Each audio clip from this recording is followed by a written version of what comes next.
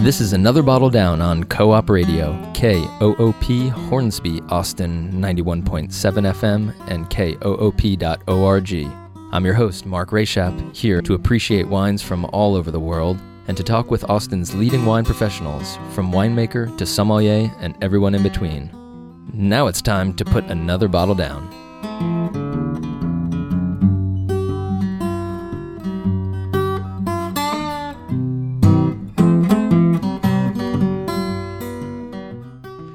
Good afternoon, Austin. Thank you so much for tuning in.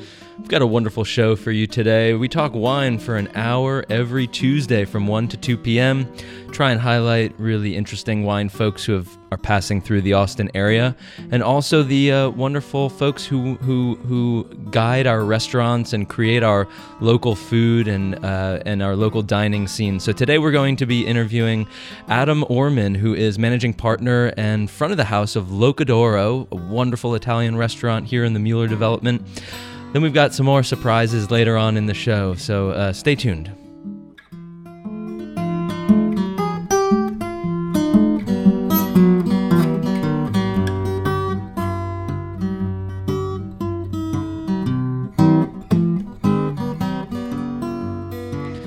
Okay, thank you so much. 102 in the capital city, and we have a wonderful show for you today. So we have live in the studio Adam Orman, who is with Locadoro. He is a founding manager partner, does the front of the house stuff. He buys the wine. Adam, thank you so much for being here. Thanks for having me, Mark. Yeah, it's wonderful. The restaurant has been garnering a lot of attention, I think, and you guys are doing wonderful things. Can you paint us a little bit of a picture what the vibe is, and it's also aesthetically beautiful. Thank you very much. The press has been very nice to us in the last year. We opened in mid-June. Have gotten a handful of Best New Restaurant awards. Yeah. Just appeared on Texas Monthly's Best New Restaurants in Texas list, which came out Congratulations. this month. Which is great. And my partner, Fiore Tedesco, is the chef, and we've been working together for about 4 years. Yeah. We started doing supper clubs and pop-ups, doing a dinner series out of Franklin Barbecue, where he was working at the time in 2013. And we wanted to land in Mueller because it's a neighborhood, and that's really what we wanted to be, is a neighborhood Italian restaurant. We wanted to have families. We wanted to have people walking in. We really wanted to court regulars. And is that just your style, or is that kind of the whole concept around the Italian bistro sort of thing? I think it meshes well with both. I mean, it's the reason that both of us wanted to open this kind of restaurant, something that would be accessible, but a little bit progressive. We're not the Italian American restaurant of the 1950s, mid-American menu.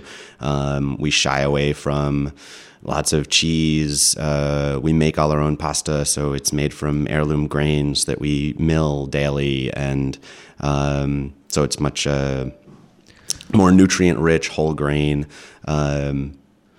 Better for you, better for the environment, and so on. Yeah, absolutely. And how did that come about? I mean, that was always the concept, or did you start as you were doing the supper club, uncovering these really interesting heirloom varieties, or has it been just a work in progress as far as getting deeper to the source?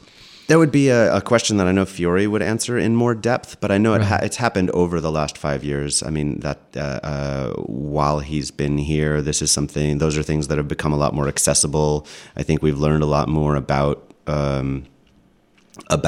wheat and gluten, and what the better varieties can do. And if you're getting the berries in and grinding them yourself, then they're much more fresh. They still maintain a lot of their nutrients, as opposed to buying flour where it's in the process of rotting, basically. Right. So we wanted to be able to provide that for our customers, be able to be a neighborhood restaurant in 2017. Which means the menu needed to reflect that. The menu needed to be doing all of the things that people expect from a good restaurant now: locally sourced organic vegetables, sustainably raised animals, and more or less everything made in-house. Yeah.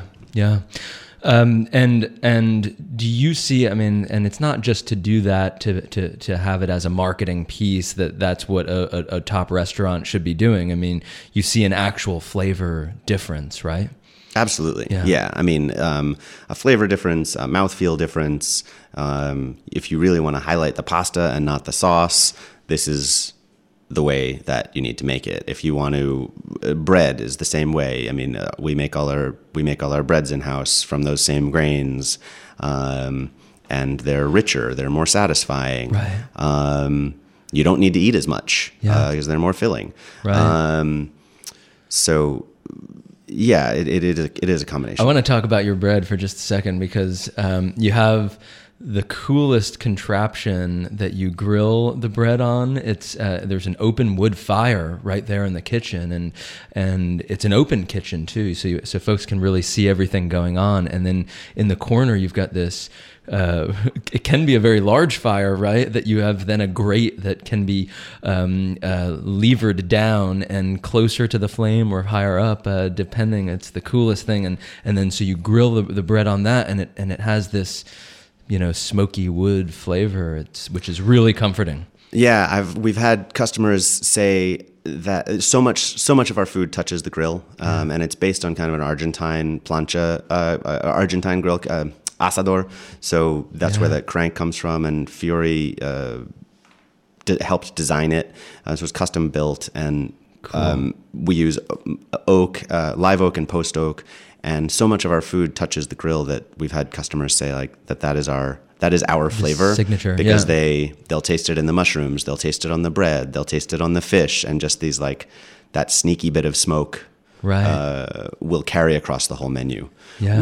When we walked into the space for the first time before it was built, and it was just a glass and concrete, and we thought, how are we going to build a hearth in here? How are we going to make it? And that was necessary. That was absolutely necessary. Yeah, absolutely. What are we going to do so that when people walk in, they feel what we want them to feel? And that's the first thing you see when you walk in. You walk into the bar area, and right behind the bar is the kitchen with this big fire. Yeah.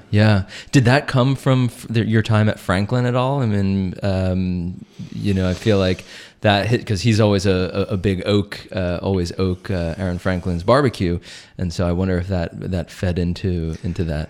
I'm sure the last 4 places that Fiore's have worked with open flame, from Roberta's in Brooklyn, Gramercy Tavern, and then here at Franklin and at Bufalina. So he just got used to fire in using fire to create lots of different things. Right. How did the dynamic between you two? How did you meet? And the dynamic seems really cool, and it seems almost old school. Whereas he's the chef, obviously, he's in control of the back of the house, and then you're in charge of the front of the house. Has that relationship always been very comfortable? It has. Yeah. We met conveniently because of our kids. It was at a party. We had mutual friends, and we all have kids the same age. And he heard me talking about restaurants. I was not working in a restaurant at the time, and he had moved here not that long ago and wanted to start up a supper club that he'd been doing in Brooklyn, and needed somebody to run the front of the house. And at the time, I thought, I can work one day every 2 weeks. I'm only taking care of, I'm just taking care of my kids. It'll be a nice night off. Right. And that has evolved into working all day, every day. Right. Which is good at this point. Such is the restaurant business. Right. Right. Back to that dynamic. He has such a really cool presence, and I always love sitting at the bar at restaurants and kind of seeing what goes on behind the scenes, and he's kind of there almost predicting anything that can go wrong, or if somebody's not doing something perfectly correct, or and he's I think imposing without being maybe scary to his other chefs. They might disagree, but I saw him a few times make a little correction, and it's somewhat in a kind way. Good. It should be, and I think it is. Yeah. He is not the knife throwing, Right, imperious right. chef that you see on TV. Right. And I'm sure some restaurants around town as well. So you do the wine list, and you've been in charge of the wine list for a while, and you come from a background of crafting a lot of wine lists, right? Did you, or working in some places that had some pretty interesting and robust wine lists. So talk a little bit to that as far as, did you have kind of a concept going in? What do you think about when you're taking on a new wine, or give us a little insight there? I've gotten really lucky. I've been doing this for 20 years, and the first couple of restaurants that I worked at, the first had an all-American list starting back in the mid-'90s, which was a pretty big deal at the time, right. Late 90s, and then went to a place that had Alsatian and French. And this is all in San list. Francisco, right? This was in New York. This is in New York, okay.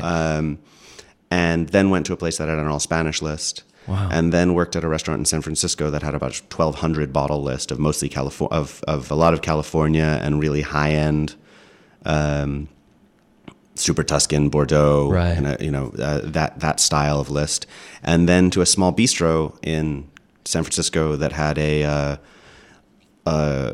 much more cult California selection, and then I got to work at a wine store for about 2.5 years in San Francisco that had and then you're getting to taste 3-4 times a day with vendors and their the whole retail lineup, component and is a great educational experience. you get introduced to so much more so quickly, and I think and you get to play with all the wine and look at it every day, and so I knew, and at the same time I was working at another restaurant in San Francisco that had an all Italian list, right.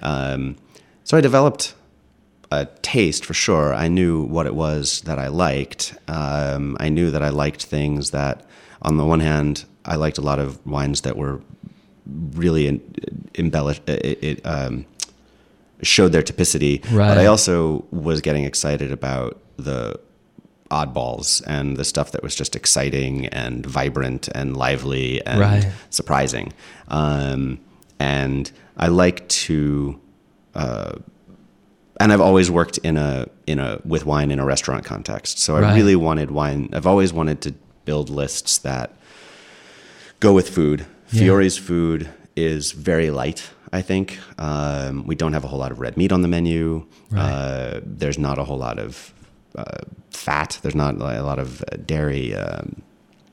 So then from a wine pairing perspective, with those bigger dishes and fatty, and you need bigger wines and more tannin, and so you get to play with maybe a little bit more elegant wines to accompany the food. Yeah, and which falls into what I like to eat and what I like to drink. Right. More acidity. Brighter brighter profiles, and then a lot of savory wines. We definitely steer clear of high alcohol and high sugar, and because they just won't. There's right. just nothing to eat right. on the menu. I think, and so let's kind of touch on that a little bit, because I think folks listening out there might think, oh, savory wines, that doesn't kind of sound. Can you kind of describe that in a little bit more depth? Yeah, I mean, I think it's looking for wines that have herbaceous notes. It's like dried green herbs, wines that sometimes have meaty notes that have gaminess about them, that you'll see in some Southern French or right. some spice qualities, vegetal qualities. Cabernet Franc appears in. We only have a list of about 40 wines, and at one point we had 4 Cabernet Franc on the list and they were all very different, but they all have great bell peppery qualities, great black pepper qualities, whites that have these ginger notes and spice components as opposed to fruit and oak. Right. Which is what you see maybe with some of the more mass-produced California producers and whatnot. So wonderful. I mean, what are you talk about this retail background and working in a ton of restaurants. The obviously the food is Italian, and we should say for folks listening out there who wanted to dig in a little bit more, your website is Locadoro, Locadoro, Austin.com. Yes. Locadoro. We didn't do ourselves any favors. And we'll talk about that in a second, but but it's an Italian restaurant, of course, and but you didn't feel kind of a pressure to do 100% Italian wines. There's wines from kind of all over, and was that intentional, or was there, and the cuisine is not of a particular region in Italy, so you have a little bit more freedom to play around. Yeah, initially, that's sort of what I was getting to with the style that I developed, and then mashing it with his cuisine. Yeah. I was looking for what I think of as sort of a Mediterranean profile. So, Southern Italian, Sicilian, Southern French, Greek. Yeah. There's a lot of Greek wines that that work really well and tend to be high acid and go really well with that kind of cuisine. Right. Light sauces and seafood and grilled, definitely things that pair well with grills.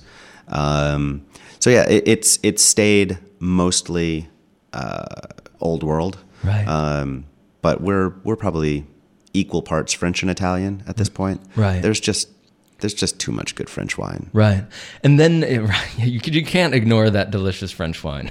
And so you've, and I will say also, when I was looking at your list, I was very happy to see that it was concise. I mean, a couple of the things that I really like to see is a more concise list. I mean, it's very easy to have 1,200 bottles and just kind of slot a lot of things in. It's very hard. But this idea that you have to really really vet them, and you are with a smaller list, you're making more of a statement about each wine, and so how did is that the exciting thing, or is that just a matter of these are the wines, or is it very conscious to be concise and somewhat of a small? We're not. I mean, yes, we want to spend all the money on on all of that and everything that it takes to make all the pasta, make all the cheese, make all the meat, and so purely practically carrying a large inventory is not in the cards for us. Okay. We don't have the space, right? And it's it just doesn't make sense. Right. We push the wines on tap. Yeah. So that we can have a really affordable option, and this goes along with being a neighborhood restaurant and kind of being in that trattoria mold. Yeah. We always have. And from a restaurant standpoint, I mean, that the wines on tap limits waste and a lot of things. I mean, those are all really good things for a neighborhood bistro. Yes, yeah. Absolutely. And it means that we have a couple of affordable things. You can just come in, get a carafe, get a half carafe for I think a pretty good for an amount of money. So and then the rest of the list is you hit the targets, and you can't hit all the targets at once. No. But you don't have to. Yeah. Nobody needs. I don't know. Maybe it comes from going out to dinner with my wife and her knowing that when we went to a restaurant that had a book, that she was going to lose me for 7 or 8 minutes. And because even if I knew what I wanted, I still needed to leaf through the whole thing. Right, of course. You can't miss I'm the same way. Yeah. So this way, it's all on one page. There's probably about 15 whites and reds by the bottle, a handful of sparkling, a handful of rosés and orange wines, and. Can you give us a little bit of a preview, some of the wines that you find most exciting, some of the ones that kind of touch you personally? I know that we were talking before the show about a Lambrusco that you really love. These wines that people might be hesitant to explore, but then in the right setting with kind of the right explanations of their servers, and then also paired with the right foods, it can just be like this, wow, I didn't know Lambrusco could be so cool. Yeah, that one I'm really happy is doing as well as it is. It's when I got it, I looked in my old wine Bible and talked to the staff about it, and I said, look, this was the edition that came out in the early 2000s, and she says, you can't find old vintage Lambrusco, you can't find it traditionally made, and very little artisanal Lambrusco makes it out of Italy. And this is all three of those things. It's a 2009 Lambrusco, which is only a decade later. A 2009 Lambrusco made in the classic, method champenoise. Hand-picked grapes and all-natural winemaking from a brilliant producer. And we pour it by the glass, and it's delicious. I mean, it has the bright red raspberry fruit up front. It's got really great acidity. It's frizzante, so full sparkle, and it pairs well with charcuterie. Salami and Lambrusco is just a match great made way to start Absolutely. a dinner. I love our Sicilian whites. We have an Etna Bianco. We have two Etna Biancos. One is mostly Insolia from the Occhipinti clan, and then another is from a gentleman, Antonio Benanti, and that one is predominantly Catarato. So grapes that you're going to have to buy into. These are not grapes. You don't know them, but and we'll actually hear from Antonio Benanti next week. I did a very short interview with him at the Slow Wine Tasting, which happened yesterday. And he's got some really interesting insights on Sicilian wine. So I'm glad that And I hope he also told you where to shop for sweaters. He is a very dapper man. We will. Unfortunately, I don't have a picture with him, but because I think he would overshadow me too much. He was great. But that's great. Yeah. So what you see from those Sicilian whites is there's.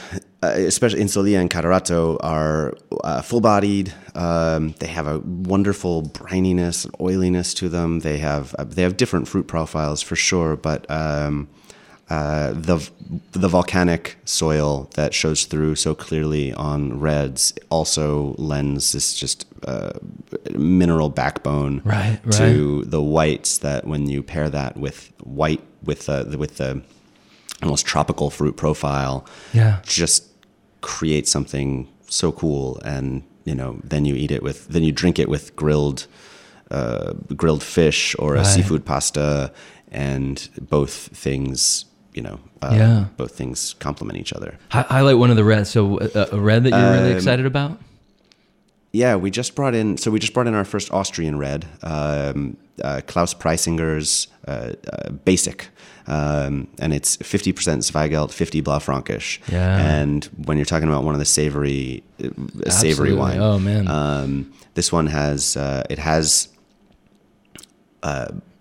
nice black fruit up front, but then it evolves into baking spice and then like probably thyme and rosemary and again, great acidity, medium bodied, so it's a great weight. It can go with we get in a whole pig just about every week, and that's the base of the foundation of the menu. So we'll have pork chops and pork milanese, and we make our own sausage, and then we do all the charcuterie. And what better to have with pork than Austrian red? Absolutely. Whenever I talk about pairing with customers or with staff, it usually is like go back to Europe. Think about what is it that I'm eating and where is that food generally eaten? Is it if it's braised pork? Well, they do that a lot in Germany and Austria. What do they drink in Germany and Austria? That's what I want to drink. That and I had pork belly ravioli, which was amazing, and those a little bit lighter and savory wines, because when you start throwing a really rich and savory meat into a pasta, it's almost like, where do we go? Do we go a more full-bodied white or kind of a lighter, racier red? And I think that would go super well. Yeah, and what you drank was the Grignolino. Oh, yes, of course. Piedmont. Yeah. And which again, regionally makes so much sense, is you've got a braised pork belly pasta with that's finished with like a mustard and butter and with a butternut. A sweet potato mostarda. Right. So it's got a little sweetness. It's got a little bit of the mustard. And the acidity from the mustard, too, I thought was super cool. Tons of layers of flavors. Thank you. Yeah. And that sounds like a version of something that you would see in northern Italy, where the food is more focused on pork and butter, pork and dairy, and richer pastas. So you're drinking a wine from Piedmont, which is... Yeah, right there. And Grignolino is deceiving because it's a little bit of it's a lighter color shade red, so you think it'll be a little bit more elegant, but then packs a fair amount of punch with tannin and has some grip to it. So it's a super cool wine. It's definitely in the category of wine nerd kinds of wines, I think. Yeah, and if you ever see one, buy it, because it's not that from us.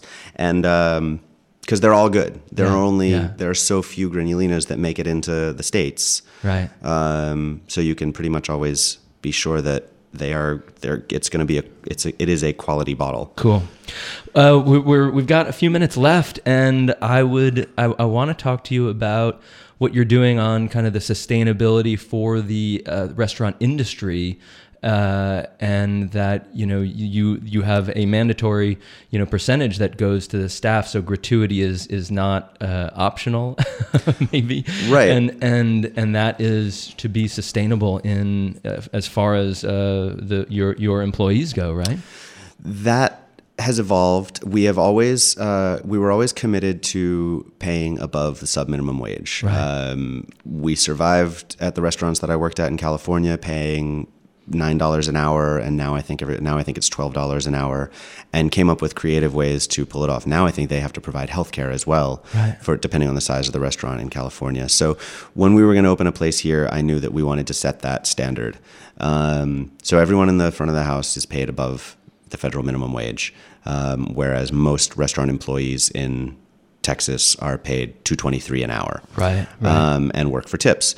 We also include gratuity on the check. Right. So we're making sure that everyone in the restaurant has a higher floor. Right. In this way, we know that they are working for us, right, and not working for their tip, right, and not working for the customer. That's when I feel like an employee develops a bad relationship with their employer, when they know that what's really important is the customer, because that's who's paying their rent. Right. Absolutely. In this case, we are paying. In this case, we've turned that on its head. Right. The second part of that is that we have to include it as a mandatory gratuity or a service charge in order to distribute some of that to the kitchen, to make sure that they are also getting paid at least $14 an hour. Right.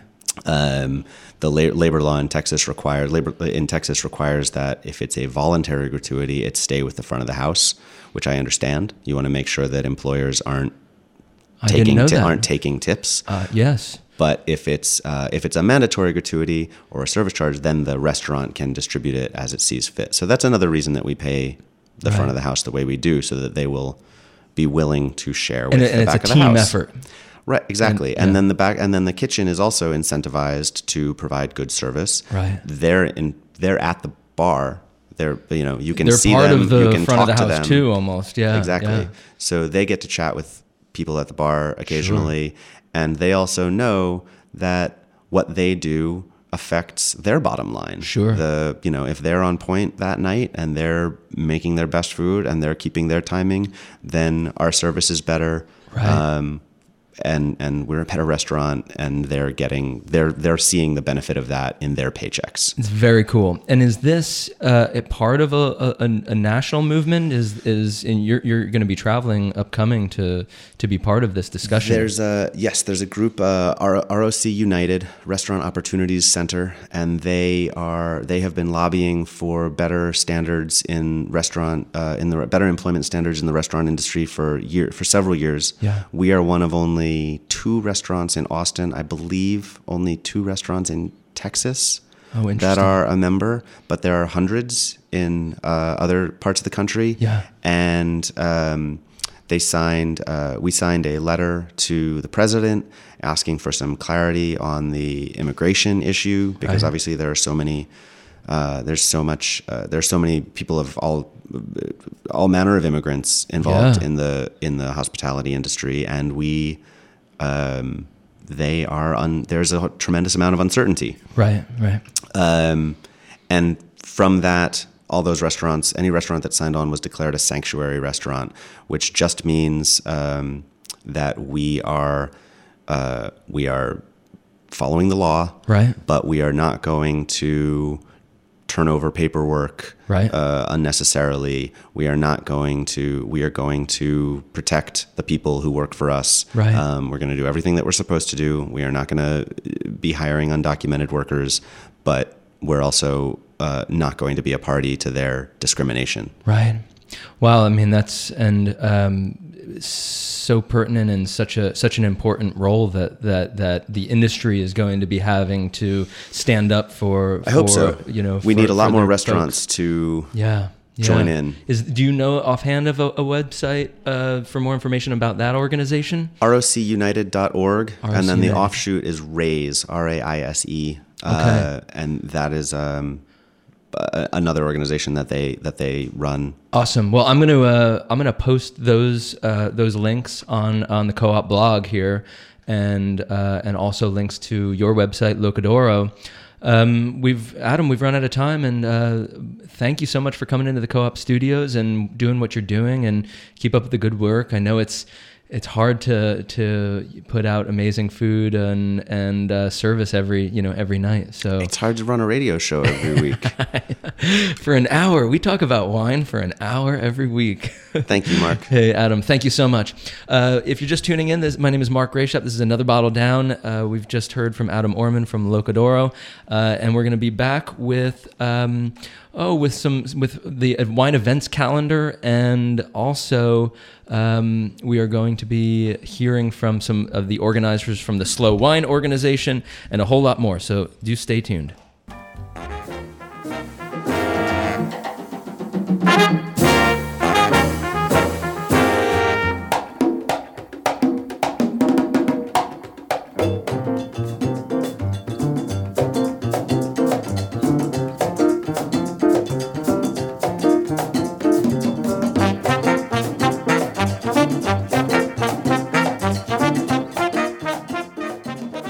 It's Tuesday, January 31st, 2017, and it's time for the Wine Events Calendar.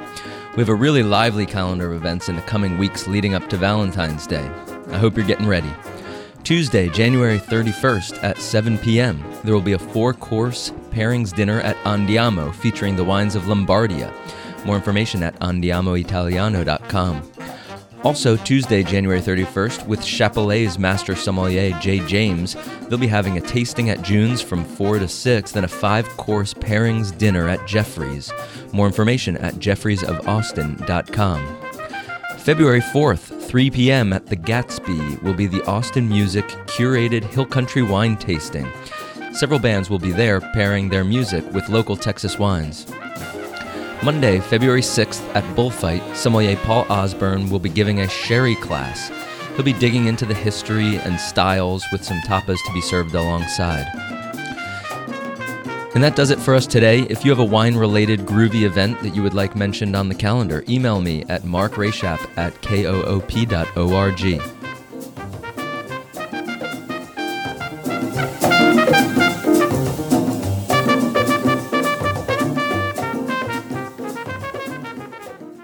Okay, we are back. Thank you so much for staying tuned. This is another Bottle Down on Co-op Radio, KOOP, Hornsby, Austin, 91.7 FM, and koop.org. We're joined in the studio today with LaSaan Georgeson, who is putting on a wonderful event upcoming. She is calling it Austin Music Curated Hill Country Wine Tasting, right, LaSaan? Welcome to the Co-op Studios again. Awesome. Thanks, Mark. It's great to be here. Yeah. So tell us a little bit about the event. We heard on the calendar that it's happening February 4th at the Gatsby, right? Yes. And so tell us about the event. Where did it come from? The wineries. Unfortunately, on nonprofit radio, we can't give price or all that kind of call to action stuff. But tell us about the event. Oh, the event it's rare. It's a unique event. So it's the first ever actual event that's a hill country tasting here for consumers. And me being a sommelier and actually a Texas wine convert, I'm super excited about the event. Yeah. Totally, because you couldn't have told me 3 years ago that I'd be talking about Texas wines. So you've been just tasting an increasingly boatload of Texas wines and better quality around every corner. You hit the nail on the head. It's better quality and it's consistent quality. And so the purpose of this event is to invite other potential converts to appreciate what Texas wines have to offer. Because much like myself, people have transplanted and they have their Washington or their Oregon or whatever vineyards they're familiar with, but right. Texas has some glorious wines. Right. And so the goal was to create something that touches all senses. So it's not just about the wines, it's primarily about the Texas Hill Country wines and the local Texas music scene. Yeah. So the concept is kind of to pair music along with these certain wines. And so tell us about that process. You kind of pair the energy of the music with certain aspects of the wine. Mark, you could do this better than I can. Absolutely. It's all about elevating the senses. So we think about wines, we think about visually, we think about nosing it, we think about tasting it. And then there's that sense that's often missing.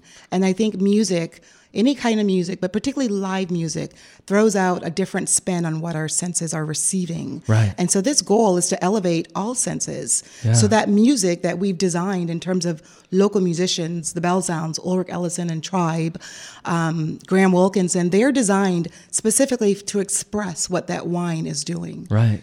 Shall we? We've got queued up a few songs, so we can give a little taste, right? We should. Let's figure out. And then you've tasked me to saying, what wine would I pair with this? You betcha. So what do you want to start with? Well, I'm not going to tell you. I'll tell you the band, and you tell me which light, medium, full body wine this might. All right. So which band do you want to start with? I want you to start with Graham Wilkinson. Okay, I really like that tune. So good job. So here we have it. Here, Graham Wilkinson.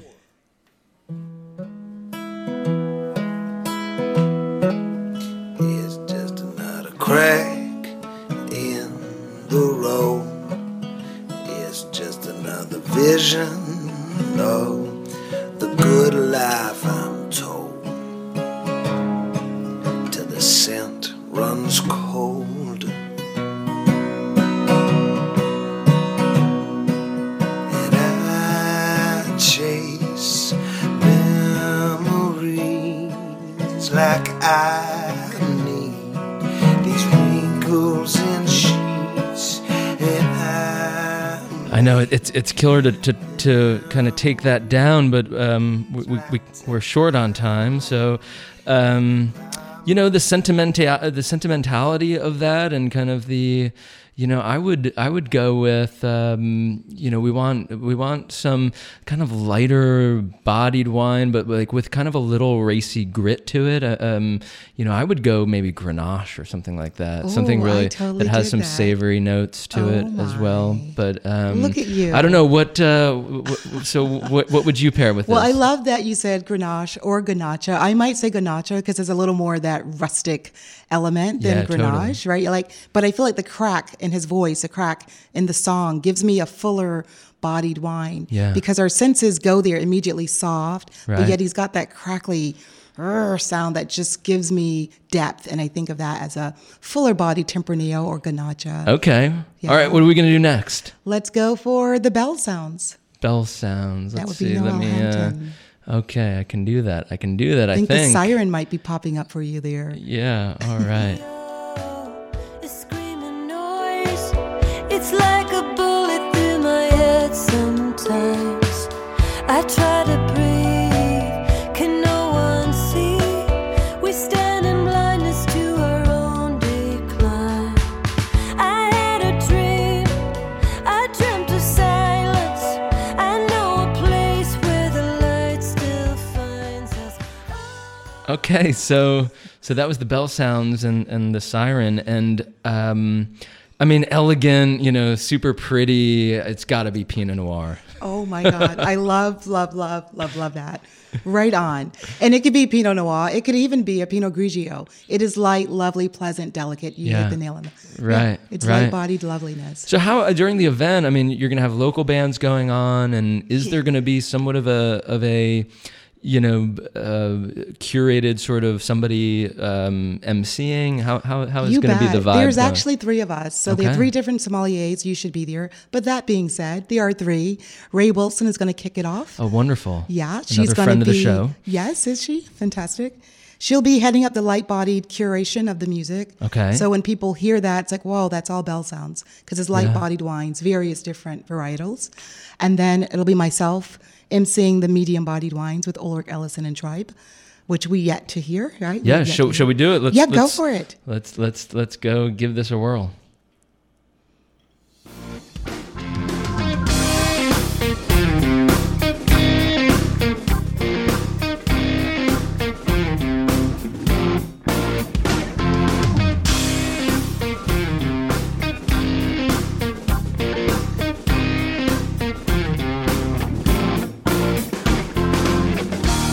Can you feel the pain? Heavy weight on your shoulders.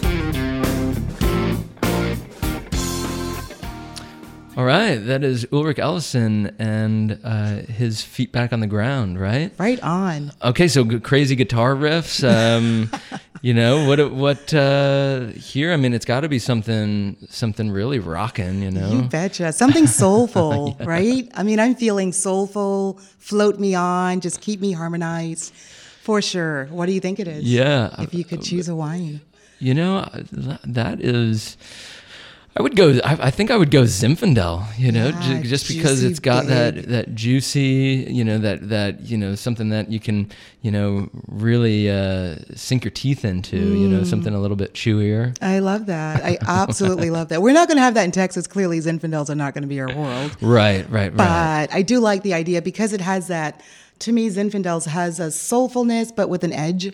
Yeah. So I think I could feel that for sure with a Zinfandel. But I think we're going to find out what that goes with here in Texas. It wouldn't be a Zinfandel. Okay. So it will be unveiled at the event. At the event. So again, 3 p.m. at the Gatsby on February 4th, right? I'm sorry, 5 p.m. 3 and 5. You're exactly 3 right. and 5. There'll be kind of two showings. Correct. Wow. 2 different concerts, 2 different curated wine and more tastings. information. Is there kind of the Facebook page would be the place Facebook to page go? Is right on, or Eventbrite. Okay, The tickets Eventbrite. are right there. Yeah, so it would be, I guess, facebook.com, and then Austin Music Curated Hill Country Wine Tasting. I'm sure a search will bring it up. LaSaan Georgeson, thank you so much for coming to the Co-op Studios. Mark, thank you. This was really fun. I had a blast pairing these tunes. And you did well, I might say. Okay, great. So, well done you. Well, good luck with the event, and keep us posted on future events and all that you're doing. Thank you, Mark. All right. Well, folks, we have to take another short break, and we'll be right back with some of the organizers from the Slow Wine Tasting that was held yesterday in Austin. All right. We're back. We had a lot of fun there. We're going to delve into a really important theme in wine, or an organization who is highlighting wineries that are in Italy that are doing an amazing job, that they are pertaining to the slow food principles. They had a humongous trade tasting here in Austin yesterday, and I was in attendance. I got a fair amount of audio from the event. And over the next couple of weeks, I'll be highlighting various producers. And I tried to tap into some of the regions that were a little bit lesser known because that's kind of what I'm all about. And I caught up with the organizers, and they gave us a little bit of an intro as to what slow wine actually is, the philosophies pertaining. And so the organizers, Giancarlo and Jonathan, and then they were joined also by wine writer, and especially with an Italian focus. His name is Jeremy Parzan. He has a blog called Do Bianchi. Let's jump into the interview. Well, first I'd like to start by talking about what the values of the Slow Wine Guide are and how you go about putting together this group of wineries. And we're here at the Slow Wine Industry Tasting in Austin, Texas. Giancarlo? Yes, we think that it's very important not only what do you can find in the glass, but for us it's very important that you can find outside the glass. So Slow Wine is the only guide in Italy, but probably in the world, that visit all the wineries that you can find in the guide. For us, it's very important because so we can talk about the wineries after the visit, and sure, we make also the blind tasting, but for us, it's very important to know better how the wineries work to produce the wines. So not only do you taste, but then you visit the wineries and make sure that they are abiding by the procedures and the values of slow wine.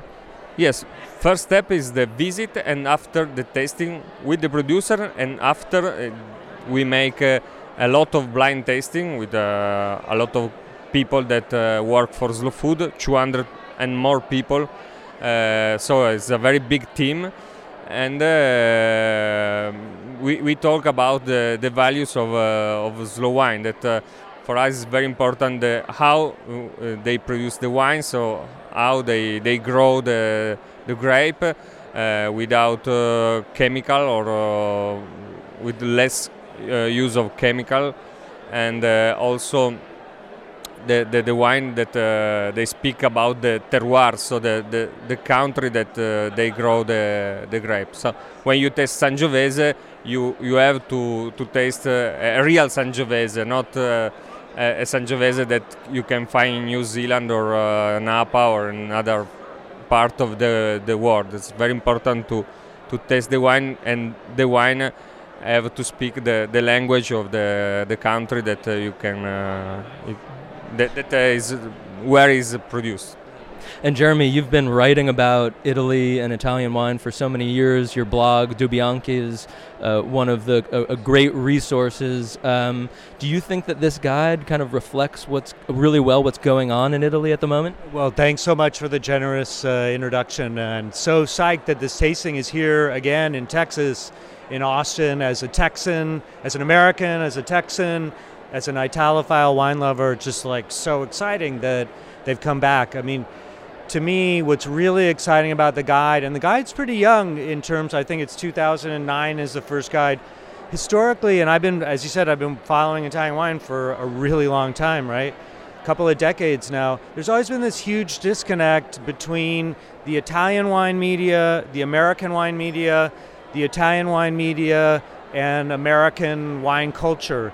And I see the slow wine, partly because of its ethos and its youthful approach and its youthful culture, it's finally bridging that gap between, when you look at, I'm not going to name any publications or name any editors' names, but when you look at some of the top 100 lists, sometimes young Italians are there scratching their head going, where's this wine? And why does this wine, it doesn't smell like wet dog. That's a very, famous moment between cross culture, right? And I think that slow wine is bridging that gap, and bringing it here, of course, gives people access not only to the wineries and the winemakers, but the overarching ethos, if you will, of what slow is.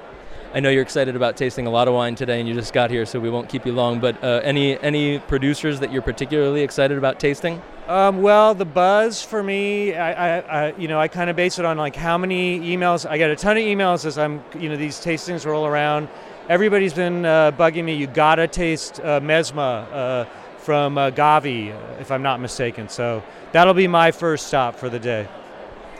Jonathan, I would like to have you kind of talk about the guide and what people who are visiting Italian wine country, what they'll see.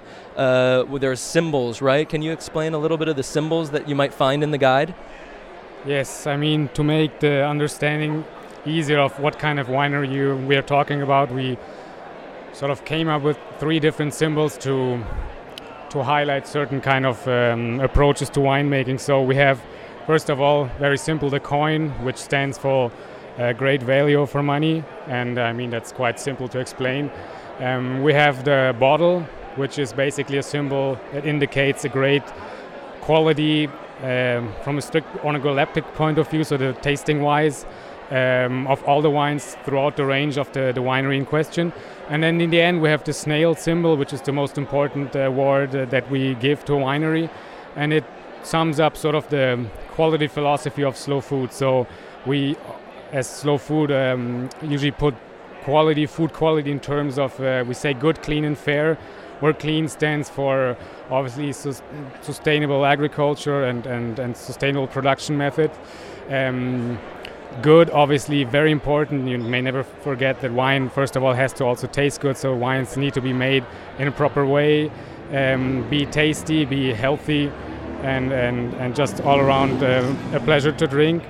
And then finally, the fair is a little more difficult to explain as a concept, but we like producers to work in good collaboration with the community they live in. So to pay fair money for their workers, to have decent prices. So we are not expecting producers to sell their wine at low prices, but we would like everyone to be able to afford good wines. So that's the snail symbol, basically. Wonderful. I might ask both of you and wrap up with this, where the industry is going. I mean, you have your finger on the pulse, both of you, Giancarlo and Jeremy. Do you see any sort of trends? Are we going more to indigenous grapes? Are we, anything that you can kind of say that has changed maybe in the past few years of doing the guide? Giancarlo? Yeah, for us it's very important the origin of the wines, and also indigenous grapes, very important in Italy because is the nations, the countries with more the number biggest in the world. We have like 400 and more grapes that at the end are in the bottle. So it's a very huge number. And this is one of the, I think, the most important thing for the Italian enology. But it's not the only. I think Italy is very strong also for the relationship between price and value. We have a lot of artisan winery that work very well with a good agricultural practices, and also the price are not so big. And I think in this event you can find also a very different terroir, Italian terroir, not only Piedmont and Tuscany, but also other regions that are very important to know, because some producers are very, very, very good producers.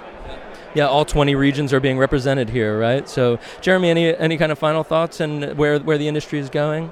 Well, just that I think Italy it continues to emerge as a great white wine producer, and I think when you come to a tasting like this, you see it's no coincidence that the winery I'm the most excited about tasting is Agave, a white wine from Italy. So, this tasting coming around through Texas and through America, you guys were in San Francisco and New York and Seattle this year, ever expanding. It's showing, again, the youthful culture, all the young sommeliers and wine professionals, wine directors, wine buyers, restaurant professionals, that Italy is a force for white wine. Excellent. Jonathan, any kind of final thoughts for you? I mean, hopefully folks are going to, see the guide and have that direct them. Wineries that are sustainable. We see higher quality as well. What are your thoughts? Well, I mean, that's what we're trying to do, to obviously give these wines a chance to showcase their wines here, but also to promote our idea of what wine quality really is. So I believe consumers have been getting more conscious about what they're drinking for many years now, and that I think will just keep going. So in the end, even if you know your product well, if you're conscious about what you're drinking, it can also give you more pleasure in enjoying it. So, I mean, we're really convinced about that. So if you give the proper information to consumers, it's not just good for the people who have to sell the wine, but the end consumer as well. That's the most important part. Excellent. Thank you, guys. We're going to go meet some producers and have fun at the tasting. Thanks. Thank you. All right. That was Giancarlo, Jonathan, and Jeremy Parzin from Slow Wine, and we had a wonderful time at the tasting. I got a fair amount of wonderful audio from producers from all over Italy, and over the next couple of weeks we will be airing that, so I hope that you really look forward to that. And of course, you can find more information at slowwine.org. I'd like to wrap up the show. Thank you so much for tuning in. My name is Mark Grayshap. It's been a fun show. We've had a lot of different kinds of audio here, and Adam Orman from Locadoro and the Mueller was wonderful. LaSaan Georgeson doing her Texas wine and music pairing. Next week we'll be hearing from legendary wine importer Neil Rosenthal on an interview that I did when he was in town. So, but before we go, I have to remind folks that support for Co-op comes from Link and Pin Gallery, an artist-led space that offers the community an environment to discover local art. The gallery is located at 2235 East 6th Street, Suite 102. And for more information, you can go to linkpinart.com. Well, that'll do us for today. We've Tracy Schultz is in the house with Remix, and I'm sure it will be a wonderful show, as it is every week. I love being part of this Tuesday block under the X in Texas. Tom Ashburn and The Dark End of the Street and Hilka doing wonderful things on the Andean Hour. So keep it tuned to Co-op, and have a wonderful week, folks, and enjoy some really lovely wines this week. And I'll leave you with Tracy Schultz, so stay tuned.